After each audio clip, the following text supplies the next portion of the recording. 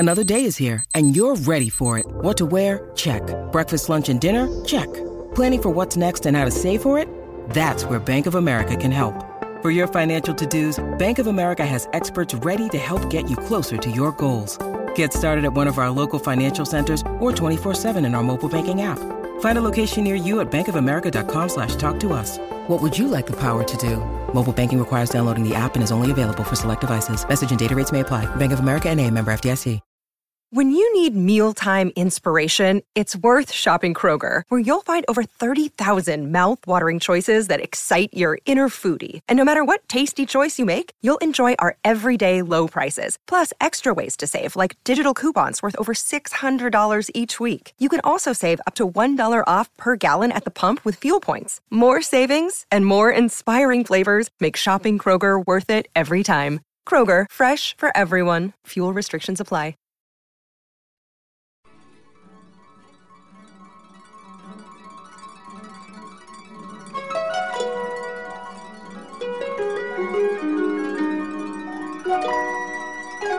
Hey everybody, welcome to Performance Anxiety on the Pantheon Podcast Network. I am your host, Mark, and in this episode we speak to a musical legend.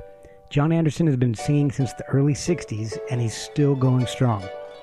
In addition to all the albums he's made with Yes, he's worked with Vangelis, John Paul Jones, Toto, Anderson, Bruford, Wakeman, and Howe, and a lot more. His voice is one of the most unique in music, but he wasn't always comfortable with it. And when the sound of Yes changed in the 80s, he talks about how he adjusted.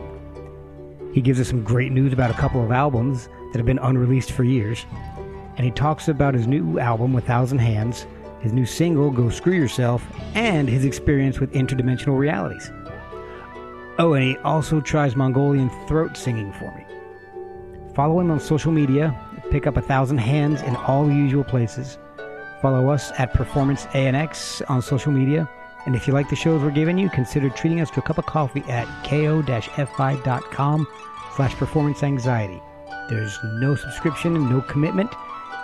And now I present to you Jon Anderson of Yes on Performance Anxiety on the Pantheon Podcast Network. Okay. Hi, this is Jon Anderson. Go and listen to 1,000 Hands. I'm on Performance Anxiety. Is that right? Anxiety Performance. Jon Anderson from Yes.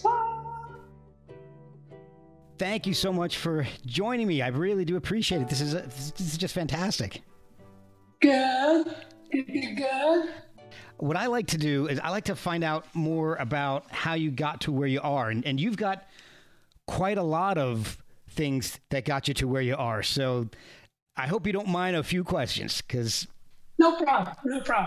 So you grew up in a family that was really steeped in entertainment. And your dad...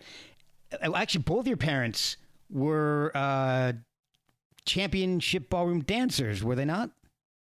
That's true. That's very true. My father, when he came out when the war ended, I was born towards the end of the war in 1944, and my dad was still in the army, and he was going around as a comedian. I didn't know anything about this, but he played the mouth organ. And I remember seeing him when I was just 1 year old. I was in this stroller, okay. And I was at this big sort of event. There was about 200 people in my small town. And my dad was on stage, and he had a kilt, and he had a Hitler mustache, and he was telling terrible jokes and playing the mouth organ. So as I grew up, around I'd go and watch them ballroom dance, in the local hall. Yeah. And listening to beautiful music from Glenn Miller and all those 40s sort of hit bands, Right. And they'd be floating around the room, beautiful to watch, along with others, but they were pretty famous in our small town. That's really well. So entertainment is kind of in your blood. Well, it's interesting that they called me John Roy because I always hoped that it was John Royston, which is a Scottish name. My dad was Scottish, but John Roy was a very famous music hall performer in those days. Okay. And his name was John Roy, the Melody Boy. And he'd come on stage with a ukulele, and he'd ask people to shout out ideas, and he'd sing about them. Oh, wow. He was a very spontaneous singer. And it was only a few years ago I remembered. Of course, that's why I can sing melodies anytime, every day. I sing different melodies because I come from that world of the old school of writing music, spontaneous, you know. That's really cool. And now, when did you start playing? Because I read something that you actually started playing washboard was one of your first instruments. Yeah, when I was 9 years old, I joined my first band. It was like 3 or 4 guys with a couple of guitars, somebody on a drummer, and I was on the washboard with little metal things on my fingers to make it sound loud, you know? Yeah. And we were, funnily enough, we were doing American songs. Most of them were American country folk songs. I don't know what they called it here, but over in England, there was a guy called Lonnie Donegan. Oh, yeah. He was very big. Yeah. And he was doing this skiffle, it was called. And I think skiffle was an American thing. Ticka-ting, ticka-ting, ticka-ting, ting. Yeah. You gotta bet on Stewball, because he might win. Bet on Stewball, because he might win. It's sort of about a horse. Thinking about it. Yeah. And so we were terrible. I know we never did a gig, but we made a hell of a noise in the garage. That's really cool. Now, you missed your calling, though. About maybe 15 years ago, North Mississippi All-Stars brought the washboard back. They electrified it and put a wah-wah pedal on it. Oh, there you go. I was way ahead of my time. Exactly. Was your brother Tony in one of your bands? Yeah, Tony was in the band, and when I started working sort of with the band, it was in 1962. My brother had a band called the Warriors, right? And I was 17, I think, 18. Okay, and I remember it vividly because it was 1963. Me and my brother went to see the Beatles because they just put out a song on the radio called Love Me Do. Yeah. And my brother was very into that. He said he had a motorbike, so we drove on the motorbike just north of Liverpool, a place called Southport. And we went in, and there was about 500 or 600 people in this place. And this band was really, really rocking. It was really, really good. And the girls screamed at the end of the songs. Yeah. But then we saw that the album was for sale, and he had a T-shirt. Can you believe? Wow. I know. Early merch. Way before anybody had ever done that. Yeah. And so we became Beatle fanatics, you know. And 6 months later, we went to our local town, which was bigger than where I was born, this place called Blackburn. And the Beatles were playing there. So we went to see them. We couldn't hear a damn thing because everybody was screaming. Oh. 6 months later, this whole thing had exploded, you know? Man. And so I remember watching Hard Day's Night and realizing, I want to be a Beatle. Was this around the time you were working on the farm? Oh, yeah. We were working on the farm since I was 10, 11 years old, delivering milk and, you know, keeping the money going for the household. And my dad was very ill. Yeah. And too much dancing, I think.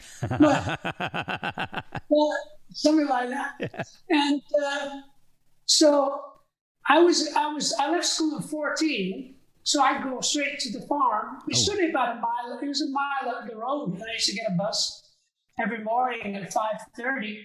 And, you know, you chase cows around the field, get them into the place to milk them, and then put them milk in a bottle and go out and, you know, deliver them. Right. And that was my gig till I was about 16. And I thought, I don't want to do this all my life. It's very healthy, but I don't want to do it all my life. So that's when I just I joined a rock and roll band. Were you always a singer, or was an? Yeah. Well, the thing was, me and Tony, we did the Everly Brothers, and I did the high vocal, and Tony did the lower vocal, and we did all the, you know, dream. Not as good as that. Yeah. And Wake Up Little Susie, Wake Up, all the great songs. Yeah.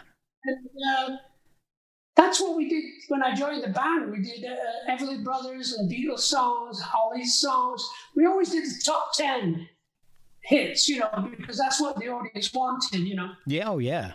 And the Warriors lasted for a while. You guys were playing out for quite some time before you.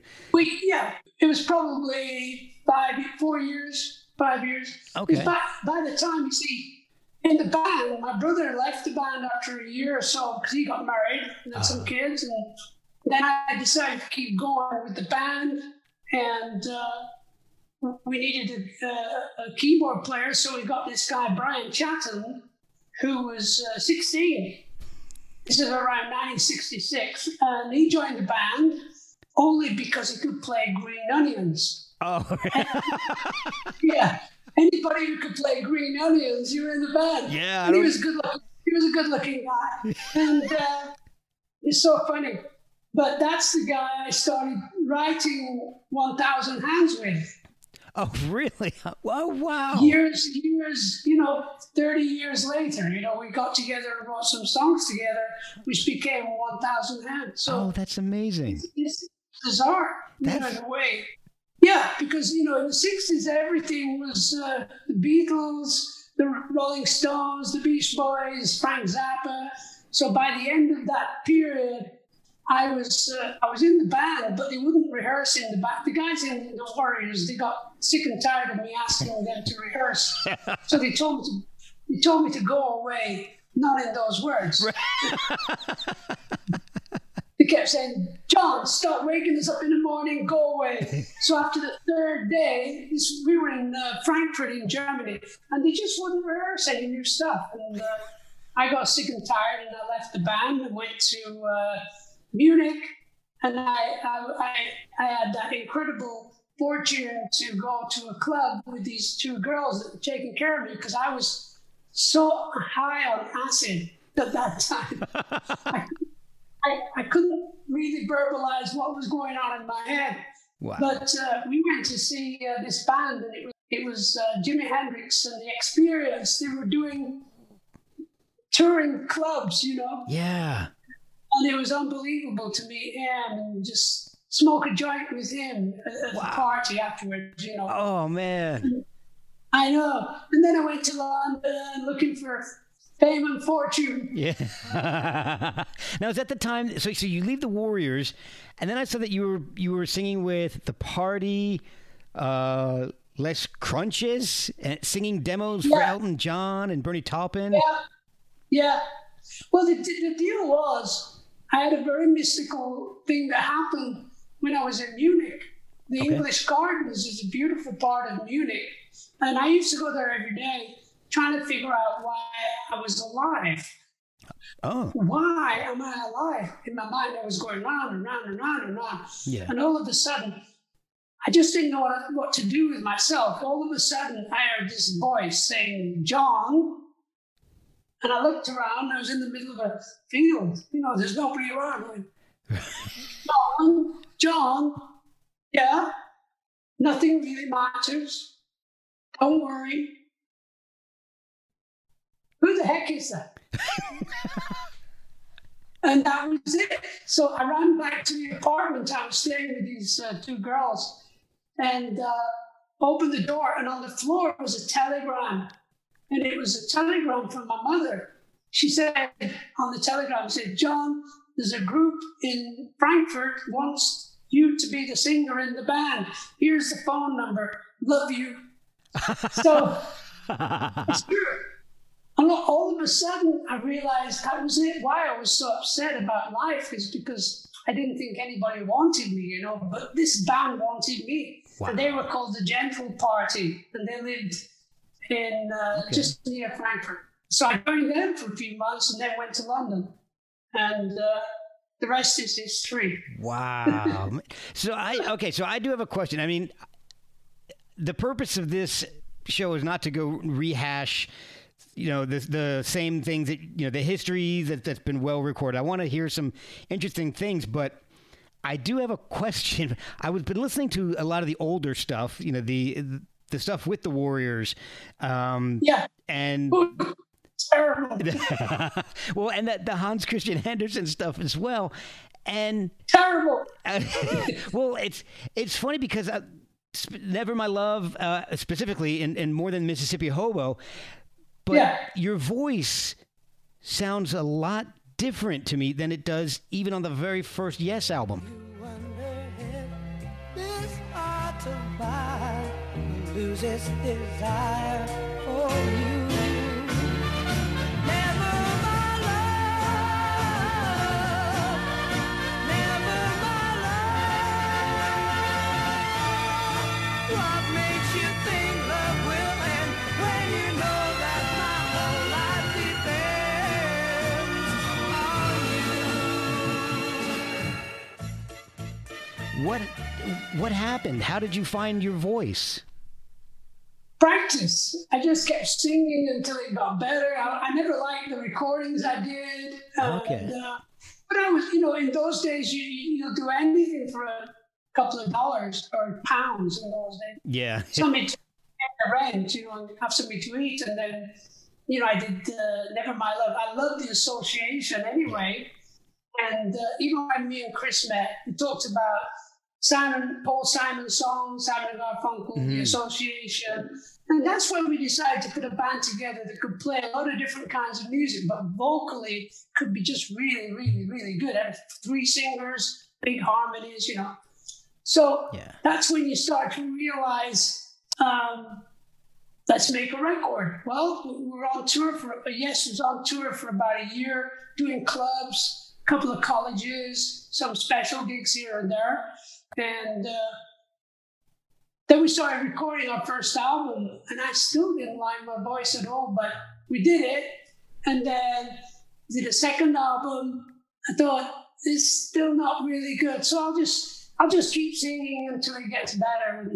I think it was the Yes album, and then all of a sudden, the Yes album, I thought, and my songs were getting better as well. And by the time we did Fragile, I thought, hey, my voice is pretty good. But I was I stopped smoking. Well, that may have something to do with it. That helped. Yeah. And not stop smoking totally, but because I used to smoke to try and make my voice more rock and roll, I wanted to see. That's the one thing I wanted to ask was: were you always? Your voice is really unique, and I mean, it doesn't sound like anybody else that I've ever heard, and my early exposure to you has always been through Yes, and going back and hearing those older songs where you sound a little bit different.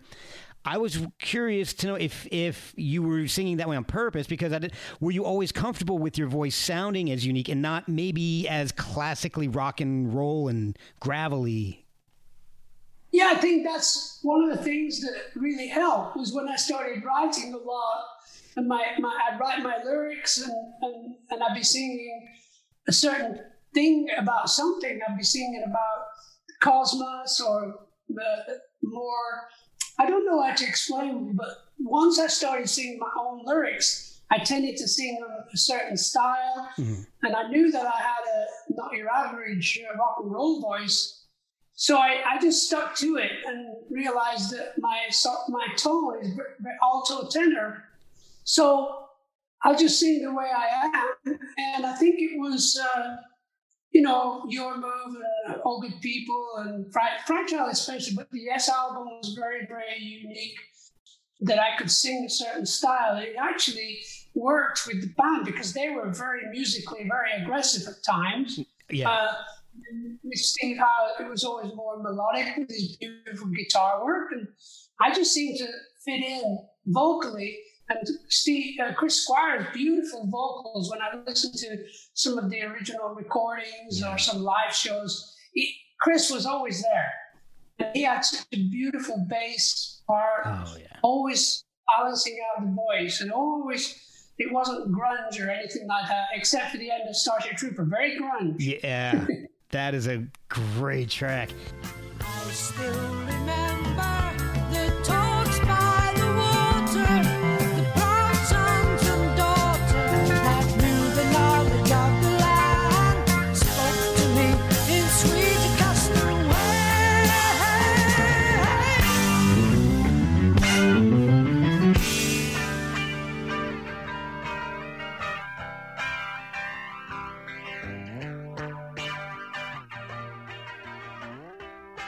And Yeah. so you're getting more comfortable with your voice as you're writing. Is that how things like We Have Heaven start to develop? Yeah, I'd seen some recording video actually of pygmies in West Africa who would go out foraging, and they'd be singing all the time, like some of the insects sing and the birds, and they beat and beat and Yeah. beat button, button. He put them together. So I started doing that at home on my Revox tape recorder.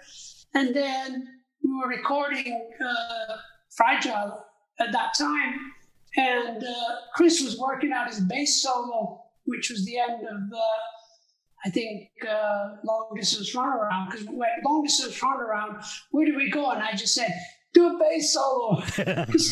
Let the musicians, let them play something. Yeah. And so I went downstairs in the studio where ELP were, but they had a day off. So I just used the equipment and just sang this part. Down the town, march it down the town.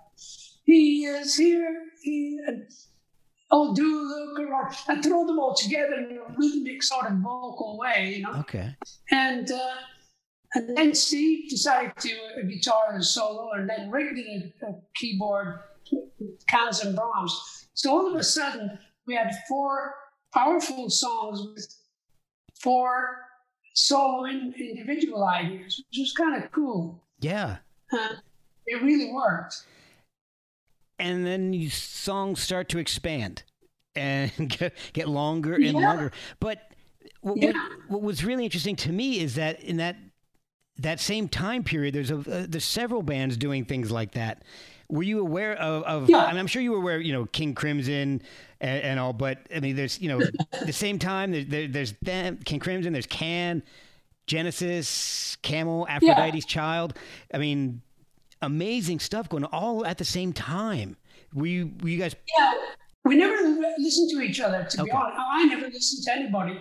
I just got on with this idea that I keep having, and I still do every day, is this adventure in music. Me and Chris went down to the Speakeasy one night, probably 69, and there was a band setting up and just going to play and everything. They were called King Crimson. We didn't know who they were. And they just played their record. And me and Chris just sat there all the way through the show and went, shit, we got to rehearse more. This is too damn good, which it was. It was revolutionary. You know? And the next time that happened was about 4 years later. We were playing a show. We were on a little tour with the Kinks. Oh, wow. And we played in New York State University, and the opening act was this unknown band called Mahavishnu Orchestra. Wow. And me and Chris sat through sound check and went, we got to rehearse more. This is too damn amazing. Wow. And that happens every 3 or 4 years. Somebody wakes you up with their music, Yeah. And it's a way of pushing your ideal further on, Yeah. my latest one is the brilliant Jacob Collier. Oh, okay. Really is Mozart reborn. This guy is unbelievable musically speaking, Oh, wow. Seriously good. Oh, that's awesome. Well, that's somebody for me and everybody else to check out. Yeah. Now, as you guys are writing more albums, the songs are getting longer and more deep and more layered and Crazy. Yeah, crazy. There you go. Yeah. I've 2 questions about that. It was, number one, was radio airplay a concern at all for you guys? Did you care about that? Well, the funny thing was when we did the Fragile tour, we were playing a lot of universities, and we'd go to these places and they had their own radio station, FM radio in those days. Yeah. And they would play Starship Trooper all the way through. Oh, wow. And they would play Roundabout all the way through. And then I looked at Steve and said, I think we can expand a little bit more on what we're doing and maybe make a 20-minute piece of music, because you could only fit 20 minutes on each side of an album. Otherwise, the sounds don't get better, it just get worse. Right. 20 minutes, 18 to 20 minutes is the best sort of time. And on that tour of Fragile, I was listening to a composer who changed the landscape of classical music in the early 20th century. His name is Gene Sibelius. Now, I was listening to the Seventh Symphony of Gene Sibelius. Now, usually symphonies were in 3 parts, Okay. like 7 minutes, 6 minutes, 7 minutes sort of thing, you know. But this Seventh Symphony, I'd play it, and I was have a joint, as you do. Yeah. And I'd be listening to it, and then it would finish. And then I'd put it on again and listen to it and go off on this dream, on a musical dream. And then it would finish. And I thought, wow, it's 26 minutes long. And there's no stopping, it just goes. And it still is one of the most glorious pieces of music I've ever heard in my life. Oh, man. So I studied it, and then I turned to Steve Howe and said, we need to write a piece of music that lasts more than 10 minutes, 12 minutes, Yeah. So we started writing Close to the Edge, and then we had this middle section that lasted 3 minutes with very little happening, and like an ocean of sound that I got from listening to a guy who created an album called Sonic Seasoning, and it was like electronic music, like oceans of sound. It was just so beautiful. I'll remember his name in a minute. But then, when we finished Close to the Edge, we found out that FM radio had been stopped in America because it wasn't making any money. So everything went upside down, and now all you had in America was the top 20 or top 40 over and over and over again. So in a way, we just kept going that way when the radio went that way. Right. And thankfully, I can only say thankfully to the fans who stuck with Yes at that time. They still came out and watched the band play long-form pieces of music for the next few years, really. Now, it's quite amazing. That was the other question I wanted to ask, is as you're developing these very dense pieces of music that are 20, 25 minutes long, as you're writing, are you thinking about how you're going to pull things off live? Or again, is that we'll just worry about that after we get what we want in the studio? At that time, because I started off with Yes when there was a lot of good staging going on. Okay. I remember there was a company called Joe's Lights out of San Francisco. They toured the Chambers Brothers. Great band, but man, the visuals were just out of sight. Yeah. Projection. So when Yes first started, we started using a bit of projection here and there. And then a friend of mine showed me a photograph of this guy called Vangelis with laser beams coming over him. And I said, where the hell are those laser beams? So we got the laser beams and went on tour with them for, Topographic and then Gates of Delirium with laser beams and everything. And it blew people away. And a lot of people started using that, laser beams and everything. And staging was all, because you're playing in front of 5,000 to 10,000 people every show. Yeah. What are the people at the back getting? A little person in white called John Anderson. or laser beams that come all over them. Yeah, that's what they need. And that's what we spent. We spent a lot of money on touring, doing the visual show, which was really good. We'll be right back after a word from our sponsors. So, what spurred the desire to start wanting to do solo albums? I think that was just after the tour of Gates of Delirium. Mm-hmm.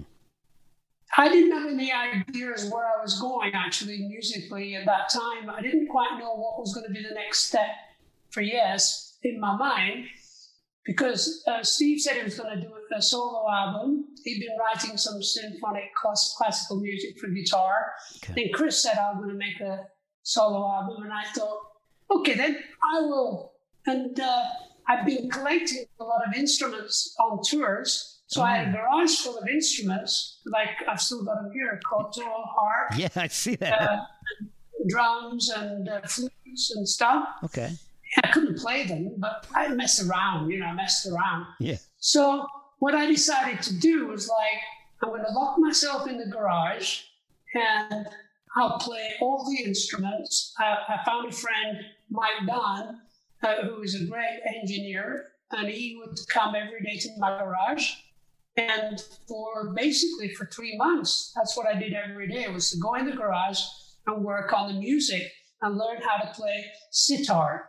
It's like, you're crazy, But I'd learned how to play 2 or 3 notes and it sounded pretty good. Yeah. And then I'd play harp and, then I'd sing a big story about this bringing music to the earth from the Pleiades in my mind, Yeah. And so I created a solo album by myself, which is a solo album.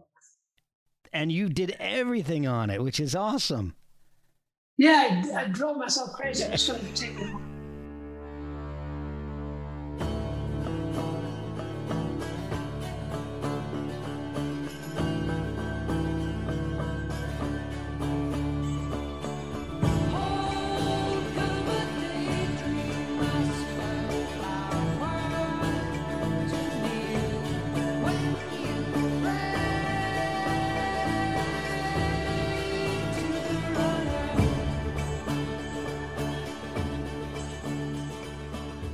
Singer's Saving Grace.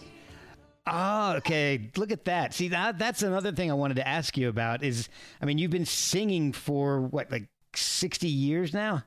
And yeah, I listened to one of my favorite vocal performances ever put to tape is Awaken. And I heard you sing a live version of that from, I think it was 2013 with something called Todd Mobile, which I thought was like a cellular phone company, but yeah, but I guess it's not. And no, Iceland, yeah, Todd Mobile. And your performance is amazing. It's just as good, if not better, than the recorded version. It was just magical week. We had 1 week. Me and my wife went there, and there they were, the band with singers, and then we had 3 days to rehearse what we were going to record, which was Awaken and Heart of the Sunrise and 2 or 3 other ones. And Awaken was like my favorite piece of Yes music ever. Oh, mine too. Because I think it sort of saved the band from extinction. Because really? You think so? Well, Rick Wakeman rejoined the band, and by then we were very, very, what's the word? We weren't really as connected as I would like as a band. A band starts off as a bunch of guys who don't know each other. We weren't from the same town or city. We were all from different parts of England. And we got together, we made music. Sometimes it worked, sometimes it didn't. Yeah. But then we got better and better and became famous for a while, and everything was like too crazy.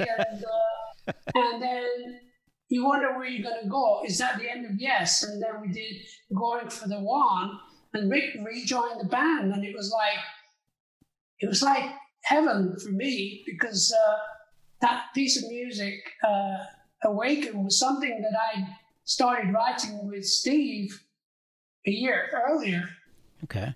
And then all of a sudden we're recording it, and Rick's in the church recording the beautiful church organ, and I'm in the middle of where the pews are, playing the harp, and the rest of the band are 10 miles away in the studio recording, because in Switzerland, that's where we recorded it. They have perfect telephone lines, so you could actually record things through the telephone system. Oh, wow. So when we did that recording in Iceland, we'd rehearsed, and then we had a day with the orchestra and choir, and it felt good, but I didn't think it was really going to be so good. Yeah. But you keep your fingers crossed, and then you walk on stage, and you're there, and there's a couple of thousand people. It's a beautiful, beautiful, incredible theater in Reykjavik, and all of a sudden, as soon as we started playing, you could feel that we knew where we were going. There was something, well, we're not in control anymore. Thank you. The musical gods take over and say, we bless you, you're going to have a great night.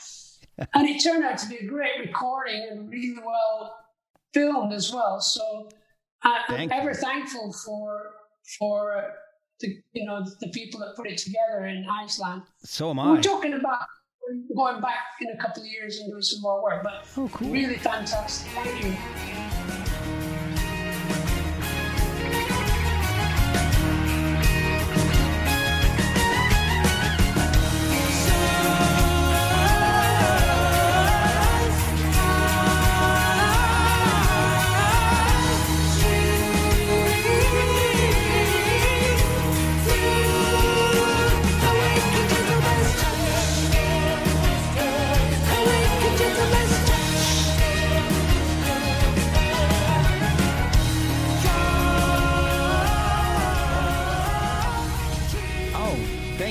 Because I'm, like you said, I'm very grateful it was recorded, because I've been listening to it over and over and over again. It's a beautiful version of like I said, one of my favorite vocal performances ever recorded. So thank you.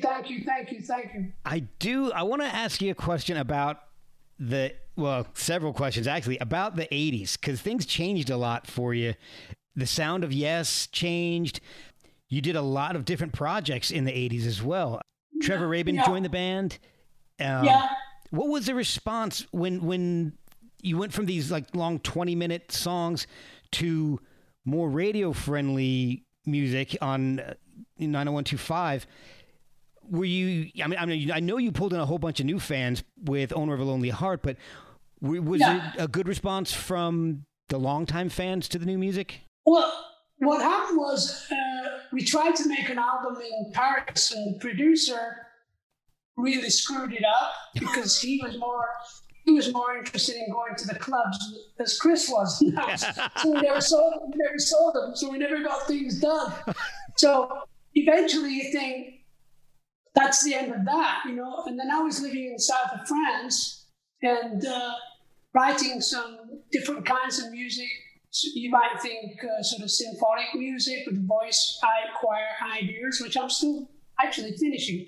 Okay. And so I just came back to London for a weekend, and Chris called me, and I've been listening to the local radio through a great radio station in Paris called FIP, F-I-P. Okay. It's a great radio station because they play everything. And they were playing a lot of this album called Duck Rock by the manager of Sex Pistols, Malcolm McLaren. Yeah. He recorded this record, Duck Rock, and there was another record. There's a lot of sampling going on. The producer was Trevor Horn. And so Chris said, I've been working with Trevor Horn, a new guy, Trevor Rabin, and Alan, and Tony, and we've been having a good time. Would you like to listen to the records? And I said, yeah, okay. So he played them in his car, and I just sat there and went, oh my God, this is a revelation for me. Yeah. Musically, pretty simple stuff, but the sound of it, the samples and the sort of wherewithal, it was very 80s music, Yeah, yeah. And so I felt very comfortable because Chris said, would you like to sing on it? I said, well, because they were called Cinema. Mm-hmm. And I said, well, if I sing on it, of course it's going to sound like Yes, because that's who I do. That's who I am. Yeah. He said, that's what we want, John. So I went in the following day and spent 3 weeks writing and changing things around here and there, because Owner of a Lonely Heart was already a hit record in my mind when I first heard it, but the verses weren't really, they were okay. Yeah. So I just did I did very staccato movie style da ba da da da da da da da da da da da. Owner of a loan. It was a hit, you know. Oh, yeah. And so I wrote the first verse with Trevor Rabin, and then the second verse with Trevor Horn and myself. I just had a great time. I had a feeling that I'd missed Yes so much. And I really had. I missed being in Yes, if you like. Yeah. So for the next 4 years, we toured around the world a couple of times.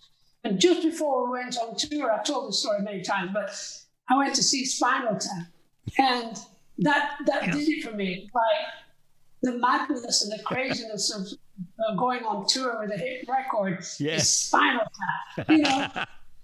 So I just laughed my way through 3 years of tour, 3 or 4 years of touring. Oh, it was only later on when the next album came along when they tried to do another hit album. Yeah.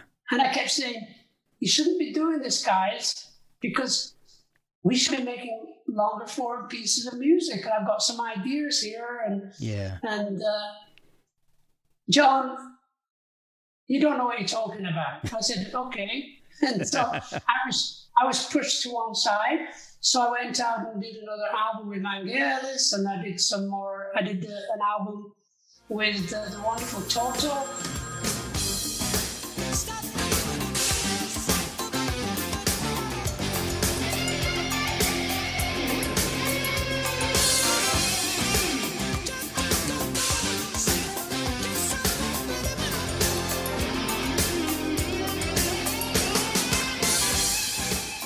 Playing in the band was in the City of Angels, which was actually in the top 10 albums of Canada, but really didn't sell very much in America for some reason. Yeah. But it was a good album.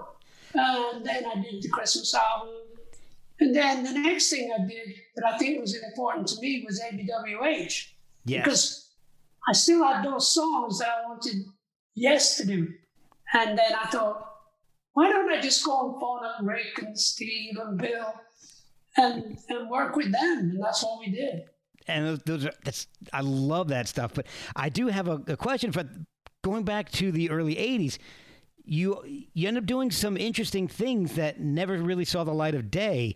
And I'm kind of wondering if A Thousand Hands took 28 years to see the light of day. I'm curious to know if any of these projects will see the light of day. So let me ask you about a couple of these things here. You wrote 2 other pieces, and I know of one. I've heard bits and pieces of one, but the first is the Firstborn, the piece that you wrote on Daphne Charters. What was it on? The album you wrote called Firstborn? It's the life and work of Daphne Charters. Oh, sorry. One sec. Gosh, thank you. Daphne Charters. I know Daphne Charters. I'm just trying to think now. Gosh, my mind is spinning. My mind is mush. Well, I'll ask you about another one because something weird happened. A buddy of mine knows I like your solo work and Yes, and also he found an album and he sent it to me, and I just until recent, I didn't realize until about 3 or 4 days ago that it's not an official release, but it's the work you did, the album you wrote about Marc Chagall. That's very interesting because it's going to happen one day. I always say about 2 or 3 times it nearly happened. Nearly went to the theater in London, in Birmingham, in England, and nearly one time there's a company in North Carolina that were interested. And I was always interested, but it never was the right time. But now I think the right time is happening, and we'll find out in the next 2 or 3 months if it's going to happen the way we think. Because I think, in my mind, I met Marc Chagall on his 19th birthday, and I didn't know very much about him. But then I listened and looked at his paintings and listened to him talk. Because I went to his house and started singing to him, you know. Oh, wow. So I was getting bored. So I go and sing a song to him, you know. It's going to work out one day. But Daphne Charters, I must remember what the hell that was. I read that. I don't remember where I read it, but I read it yesterday or today. And while I'm trying to get some information on some things to ask you that are not, hey, how did you come up with the band name Yes and stuff. So that could be totally coming out of somebody else's ass too. I don't know. But Hey, no, I don't know. But I just know Daphne Charters. I've got to remember who. what it I says, must have written songs about her. it just, for some reason. it says there's 2 musicals remain unreleased. The first is Firstborn, a piece based on the life and work of Daphne Charters and her relationship with fairies. Got it. Now, here's the story. Basically, I've had some encounters with interdimensional reality over the years as part of my understanding that we're not alone, just human beings on this planet. Right. There's the animal life, the fairy kingdom, the deviant world, and all over the world where I've been. On my 40th birthday, I was on an island called Tiaman near Indonesia, and I had this visitation of this beautiful fairy. It's hard to explain, really. Wow. But it was like midnight, and there was this light flying around the room. And I've been learning about the art of seeing rather than looking, because we see a tree, but we don't look at it for what it truly is. Okay. We see a flower, but we don't look at it for what it truly is. Or vice versa, we look at it, but we don't see it for what it truly is. Okay, yeah. So this thing came and it was just, I thought it was a firefly, but it never went off. It was actually just moving around the room. And then it came over my head. And as I looked at it, it just changed into a beautiful, you could see through its beautiful wings, and it was just there. Oh, wow. And it spoke to me in a sort of dreamlike fashion that human beings ain't seen nothing yet, because there's more to come. Wow. Because we used to have a close relationship with nature, Mother Nature. So that spurred me on to write Firstborn. Okay. That was the book by Daphne Charters. And since then, I've had various times where I'm ready to rewrite it and re-release it. Just the last 6 months, this incredible, sad period of time where hundreds of thousands of people have passed away through this virus. And you think about if every one person has 10 people that love them, that means 4 million people are going through hell. Yeah. Losing loved ones, Yep. And I've been at home. Me and my wife had to go into quarantine in the beginning of March. I did too. Well, we've been in quarantine ever since. We've been out 3 times. Wow. Maybe 3 times, and that's all. And so I've been in my studio remembering all this music and rewriting it and putting it back together again. Oh, wow. That's awesome. So I've got music up the wazoo. The music that I've got will last the next 20 years. Oh, and I'm still slowly finishing it. And in the midst of that was obviously before the COVID thing was in 1990, me and my friend from the Warriors, Brian Chatton, wrote these songs which became 1,000 Hands. So music is everlasting. You can't really say, well, okay, it's lost. I did it in 1985. No, you never lose the music. It's still around me. And I'm actually, this last week, I found this guy who's the sweetest guy, and he remembers the songs that I was working on an album called Elias. Mm-hmm. He actually did a performance of Elias 2 years ago in Philadelphia with all his friends. Oh, wow. And I loved it. So we're in touch with each other now, working on Zamran, which is the son of Elias. And through meeting him just this last week, I have had this breakthrough, because I was just creating so much music and it was driving me crazy. And then I listened to Elias about 2 weeks ago and realized, so Zamran, which is the son of Elias, it's going to sound a little bit like Elias, the original album. So well, good. Keep the momentum going. Yeah. Where I thought I had to change the whole musical landscape. But I'm going to be working on that for the next 6 months, so I'm happy. Oh, that's awesome. I wanted to thank you for an album that gets kind of maligned a little bit in the Yes catalog but it's the album that got me into Yes in the first place, and it's Union. I absolutely love that album. And I hear so many people saying, I don't like it. It's just kind of a strange album. It's everybody. But that's the album that really got me into you guys. I love that because what happened, I did the ABWH album, and then I said to the guys at the end of the tour, let's do another one. And they said, okay. But they wanted to do it more of a studio. Let's all get together in the studio and make music. And I said, I think I'd rather do it like I did the first album, which I made a demo of all the songs. And I worked with Steve and Rick and Bill. I worked with them, made tapes with them. And then I went away with some musicians and I created a demo. Right. And I said, it really works when I can just have concentration with people who are just very, very talented people. Rather than going through the emotions of knowing each other more in the studio. But they wanted to do the studio show, rehearsals, and that didn't work. So we actually, the reason it didn't work, one of the reasons was we were doing it in south of France, and we were there as a band with Bill, Steve, Rick, and Tony Levin, and we were good. Tony Levin's great. Oh, yeah. We just couldn't get into a groove. There was a lot of jamming going on. So we all went to Paris, and it just happened to be the European soccer matches, the European Cup. Okay. But we could never find Rick. So it sort of imploded. So then there was a phone call from the record company saying, we've invested a lot of money in this album. Can you guys get together with Chris and Trevor in LA? And I just said, yeah. At the moment, why not? Because we don't know where we're going. Yeah. But we had about 5 or 6 good songs. So they had 5 or 6 good songs, and then we put them together as an album. But the key to it was performance, because when we went on stage, there were 8 people on stage.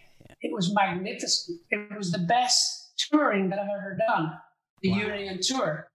It was very magical, and the album did well. But it solidified that, Yes kept going over the years, no matter what, Yeah. Well, one of my favorite tracks by the band Yes is on that, and Take the Water to the Mountain.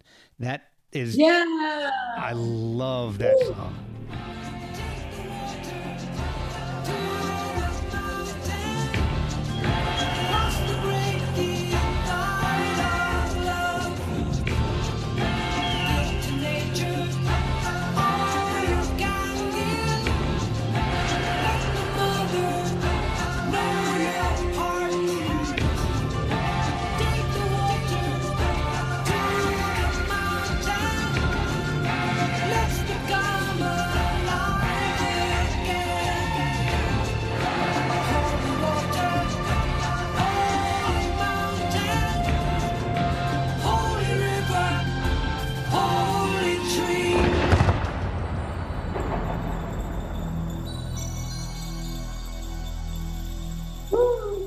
Yeah, I think I wrote that in Kauai. Wow! Oh man! I wrote 2 or 3 songs. Me and my wife went to Kauai, and it was one of those moments where you think, "Oh gosh, this is a song from that world, that world of the indigenous world." Very, very, very important time. It's very powerful. I absolutely love that song. So, thank you.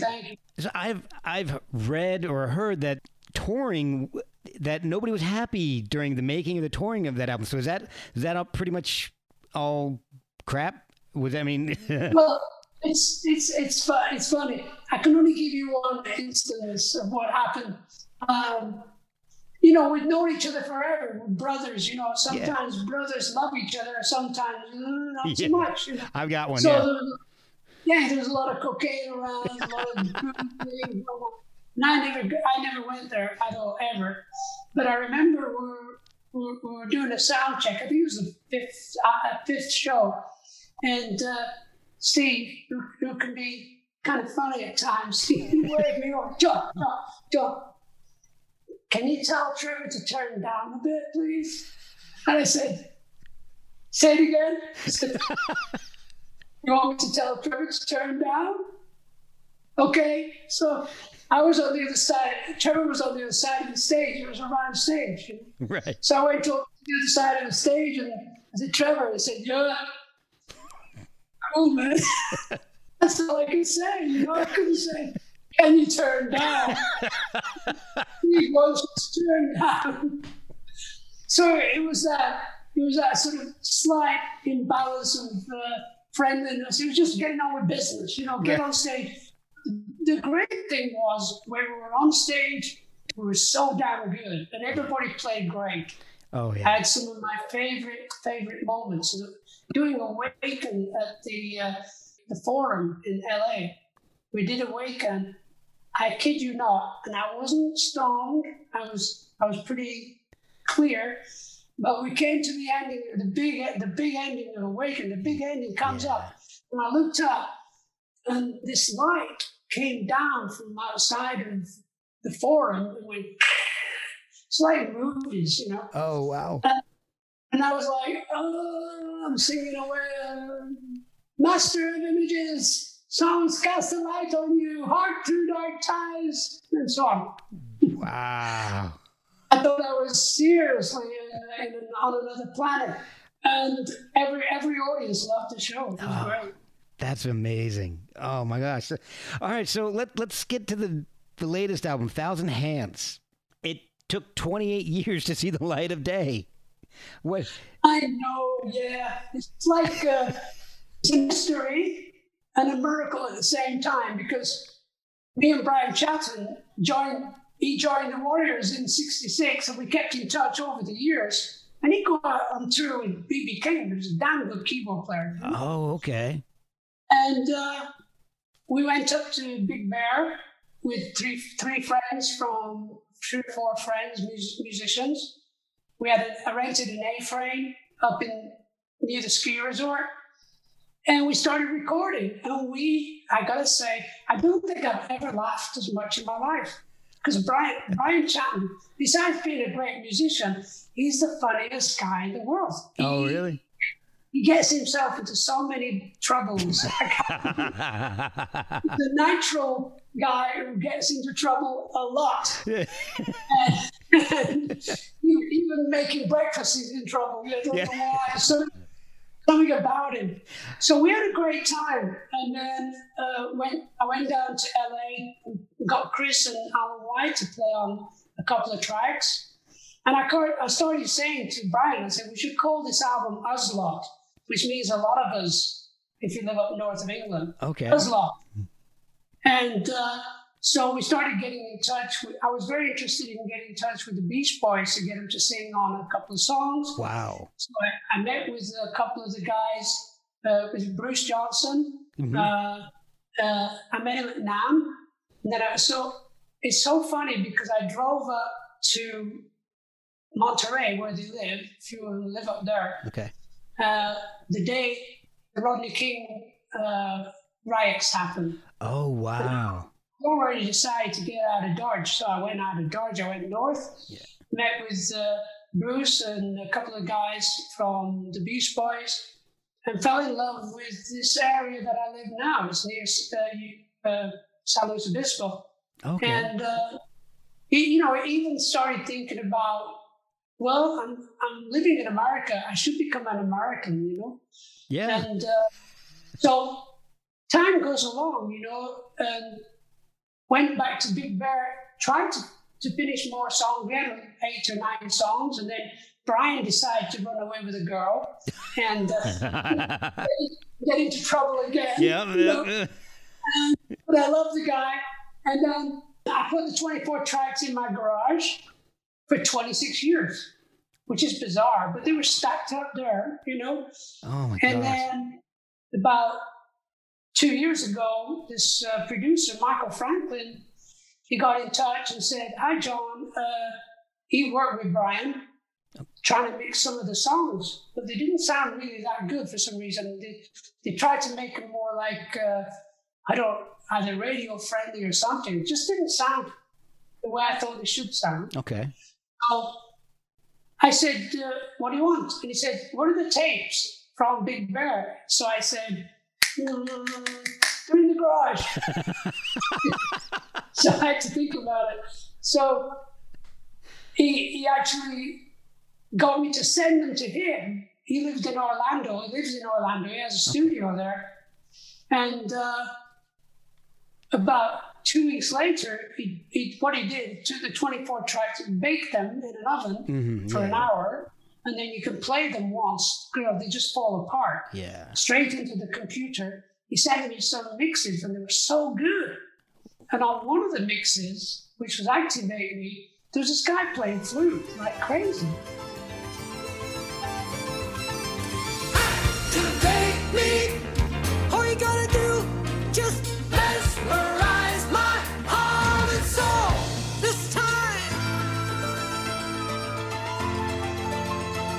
This time.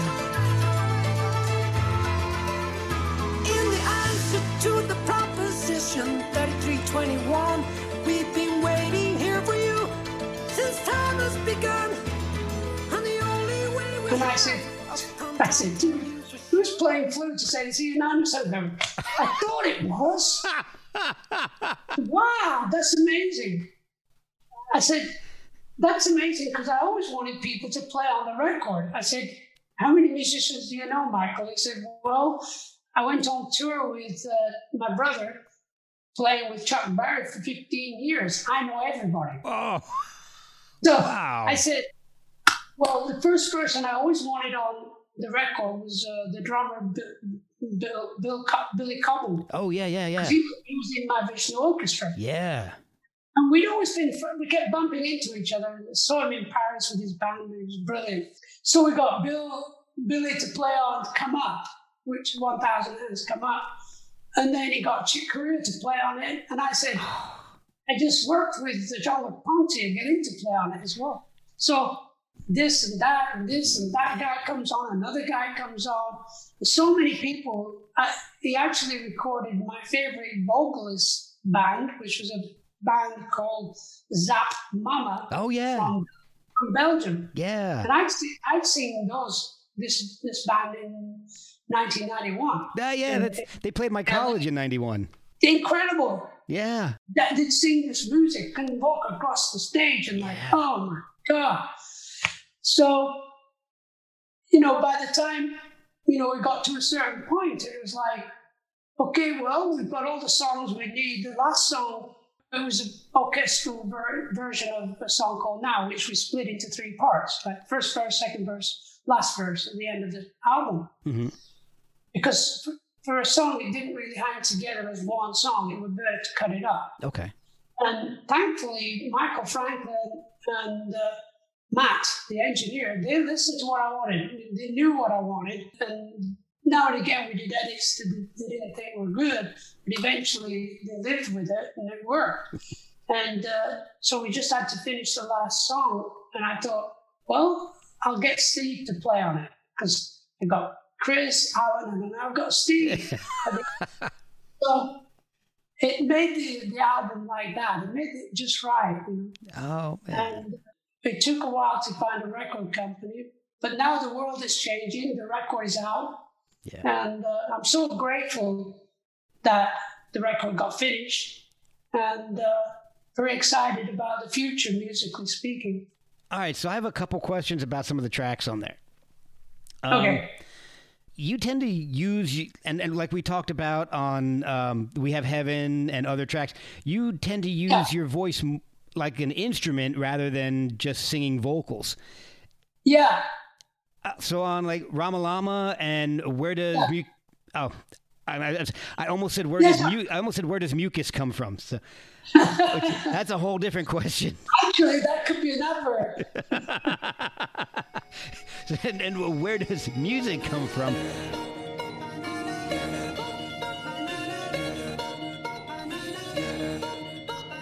All in all, there's something that there is, same as the power that gives you are the power of my love. My love.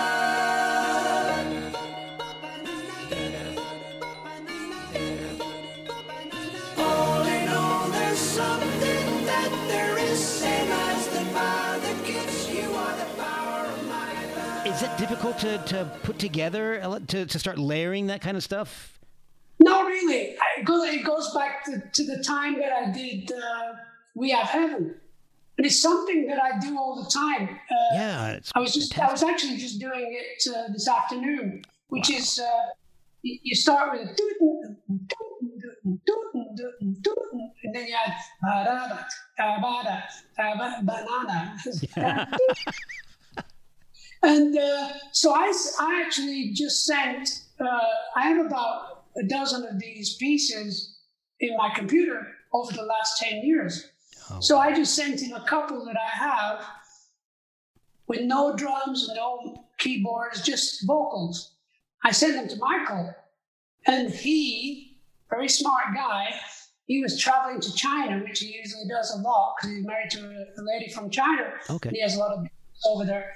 And he put it on the laptop. And during the course of the flight to China, he added all the samples to Ramalama. And on the way back, he added all the samples to Where Does Music Come From? It was like, wow, this is brilliant, you know. That's amazing. Yeah, and that's how they were created. Is that the like a throat singing that at the end of Ramalama? That's a sample. Yes, a sample. I can't do it. Oh, okay. It's a Mongolian. It sounds like you. Oh. No, I don't think so. But I did a song. I just did a song. I was looking for it now. I did a song. I did 2 songs last week with the Mongolian group. And the music is very, very interesting. So I sang with them. Wow. And it sounds really good. And I want to hear that. Yeah, it's really, really good. I'll send you a copy. Oh, that would be wonderful. And I want to tell you that I Found Myself. I think that is such a beautiful song. I played it for my wife, and she fell in love with it.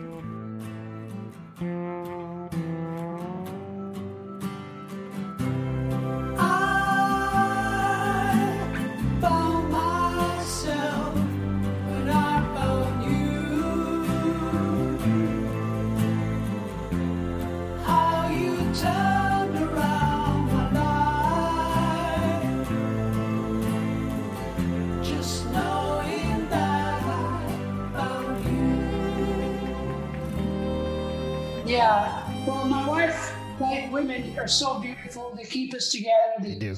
They open up so many parts of the male experience of life. Women, I was lucky to find my Jane 28 years ago, and changed my life. Yeah. I've been seeing her in my meditation before I met her. See. So wow. When I met her, I couldn't speak.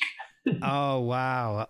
I remember yeah, you say. I was just going to say, my wife and I just celebrated our 19th wedding anniversary less than a month ago.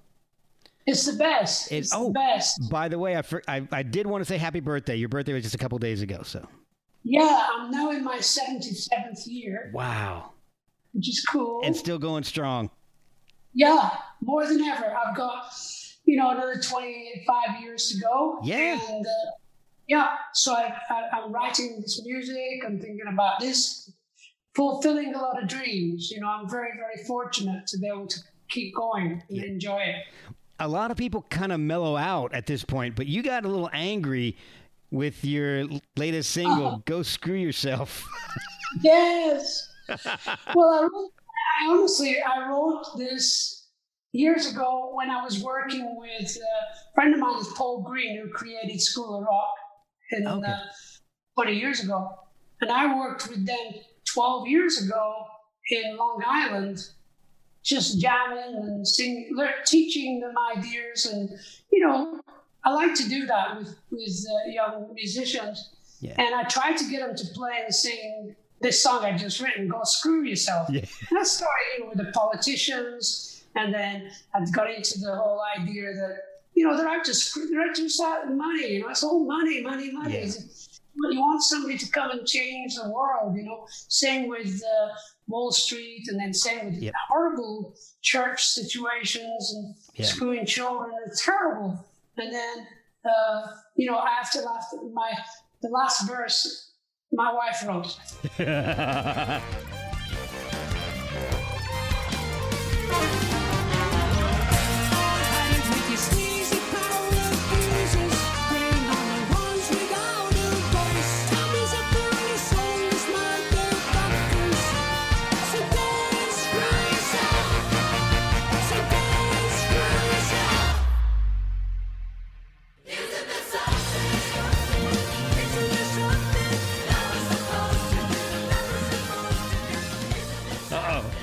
Said, "Are you gonna sing, motherfucker?" I said, "Yes, I'm gonna sing." Yes, I wanted to ask you about that. Is that the first instance of you recording the word "motherfucker"? Yeah. Yes. But she used to love Uncle Fucker. Yeah, Terrence and Phillip. Yeah. Yeah, from South Park. Yeah. South Park. Yeah. Oh, she loved that so much. So the idea is, the main part of the song is, isn't there something we're supposed to do? And you get the kids, young people singing that, and it resounds, Yeah. And I'd actually updated it after Sandy Hook. Oh. And then the gun control crap, the fact that nobody's done nothing. Nobody's done nothing. Silly old Orange Man talks about, now he's talking about spending millions and billions of dollars infrastructure. 4 years ago, he said infrastructure. Never did a damn thing. But that goes along with the song, because every single one of them says that, and nobody ever gets done. No, it's just too damn crazy. Yeah. And change we must, That's the emblem of the song. Yeah. We must change. We have to change. The Mother Earth is really trying to tell us a lot of things. Mother Earth created virus, Yeah. And the virus was created because, very simply, I've got it on my website. It was sent to me by my spiritual teacher, and she said, because of the deforestation, animals, insects are being shoved together where they don't usually be shoved together. Right. So the virus is coming out of that. Wow. I never thought of that. Yeah, it's the deforestation around the world is creating viruses that are very dangerous, and they're going to kill us off. I never thought of it like that. Unless, we treat the Earth Mother with love and respect, because actually Earth Mother is our home. And what are we doing to our home? We're destroying it, from within. And that's why, if you look at the song "Go Screw Yourself," it just came up like, you're screwing the world, so go screw yourself, unless you want to join, like we all did in the 60s. We all wanted to be peace, love, make love, not war, things like that. 60s was a very powerful time.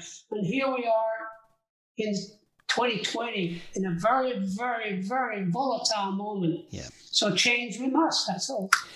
I have some questions for you from listeners. I threw it out on social media, letting them know I was going to have you on.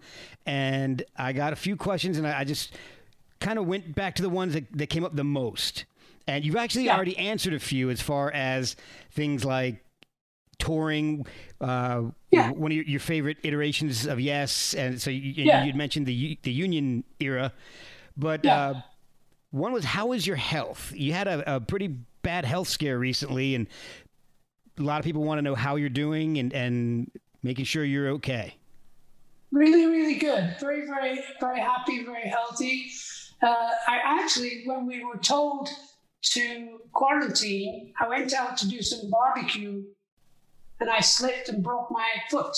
So I thought, okay, that's a sign. I don't know. I'm not going anywhere for 3 months, which was more than that, 6 months.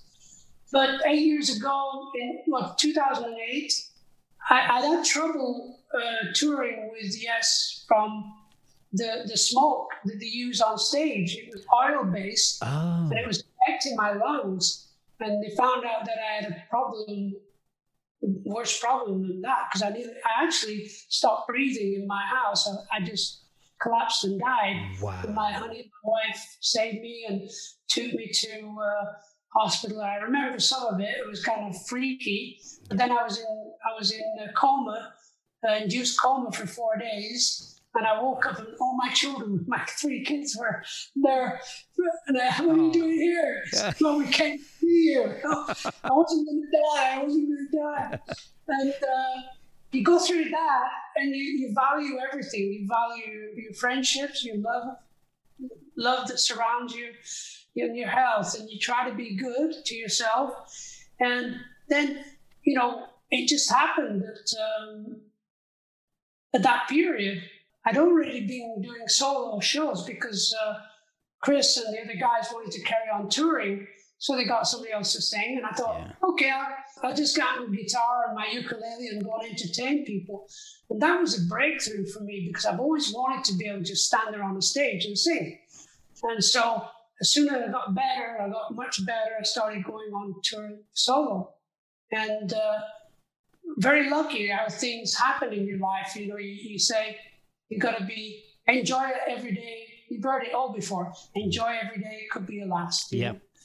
And that's what I do now. I feel very blessed and very, very grateful that I can enjoy creating new songs and new ideas and new dreams. Yeah. And bringing old ones back to life. Yeah. I'm working on Chagall now. That's fantastic. It's going to happen. Oh, I can't wait. All right. And then another question was, what was the worst live experience you've ever had?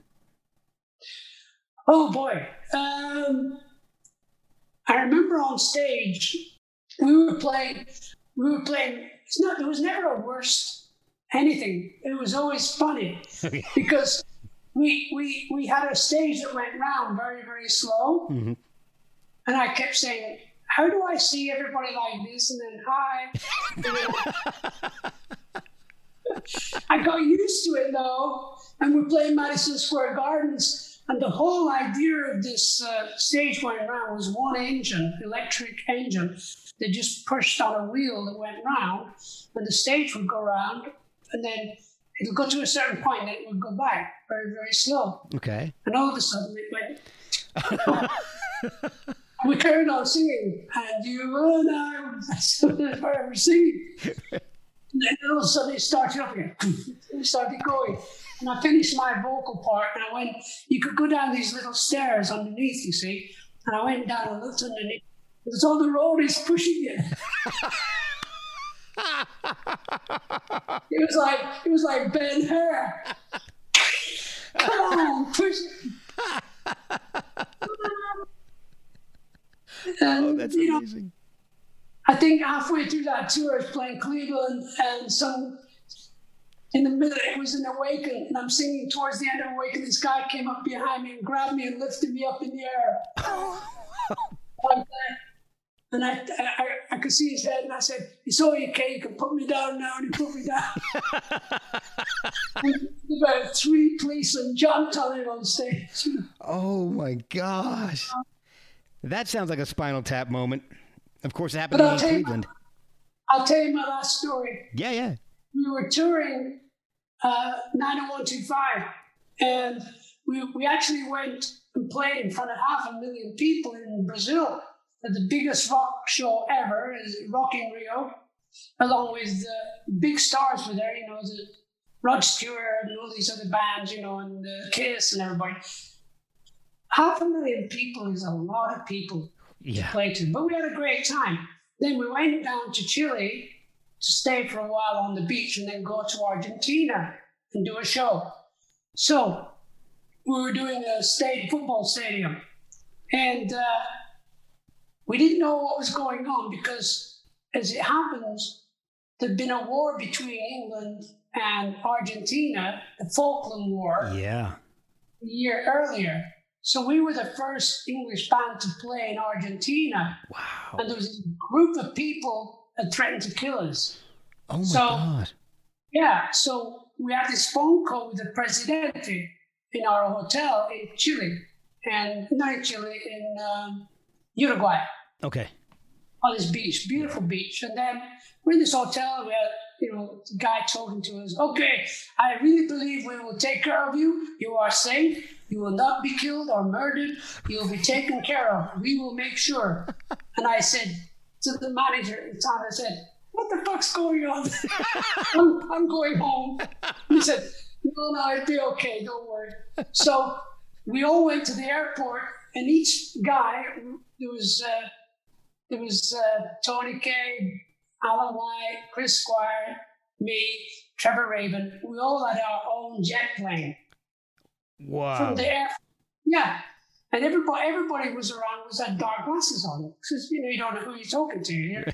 So we all get in our planes, we fly to the airport in the center of Buenos Aires, and then we get into these limousines to take us to the Hilton Hotel, and all of a sudden there's motorbikes coming along with us, and they've all got the sirens on. Why are they making so much bloody noise? Because people will say, "Oh, here they are," you know. So we stayed there 2 days, and the second day we went to do the show, and we go on the freeway to the stadium, and we get stopped at the freeway where you have to pay a toll, you know. Yeah. The guy who was running the toll booth, he wouldn't let everybody through without paying. So we were stuck there for about 20 minutes while they sorted out who's got the money to pay the guy. Right? And then, so we get to it's a big stadium surrounded by army people with guns, dark glasses, 2,000 troops around the stadium. And we're going in and we're looking at all these people and who are they? And any one of them could have killed us by now. So we get into the dressing room. So we're getting into the dressing room and we sort of get ready, and there's a crowd of 70,000 people making a lot of noise. Yeah. And some fireworks going off, as we'll do, you know. And I'm thinking, what the hell's going on? Well, they're excited. 90125, Lord of the Lonely Heart, number 1. Yeah. Okay. So, everybody's ready to go on stage. Yeah, everybody's ready. So we get in the line, and Chris is standing behind me, and he's holding my shoulders like that, you know, and I'm holding, you know, Trevor Rabin, walking along, and we're lined up, all these army people with guns. And the crowd are going nuts as we come towards the stage, and we're just going on the stage, and Chris says, "You know who they're going to shoot at first, don't you?" Oh. The singer. The singer. So I spent the whole show running around. Oh. But it's actually it's on YouTube. Yes, in Argentina, Buenos Aires, stadium show, and it's a really good show. We played really good. Everything's a little bit fast. Yeah. but we played great. So that was fun. I'll have to look that up. Thank you so much. I really do appreciate it. Thank you.